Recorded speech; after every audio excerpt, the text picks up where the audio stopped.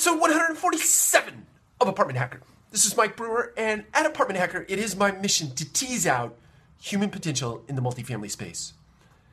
It's early morning in Houston, Texas, and we're headed out today to introduce a new regional vice president to the market and say farewell to the former regional manager, who I have a great deal of admiration for, and I really give her props for stepping away and doing something in her life that I believe will be incredibly fruitful for her. So I will send her away with ambivalent feelings. I'm happy for her and sad that we're losing. But from here in Houston this morning, I want to talk about something very quickly. It's my call to action. We're going to get right to the point today. Are you giving your employees, the talent that works for you, stuff to work on or something to work for? Think about that, and we'll see you next week. Take care.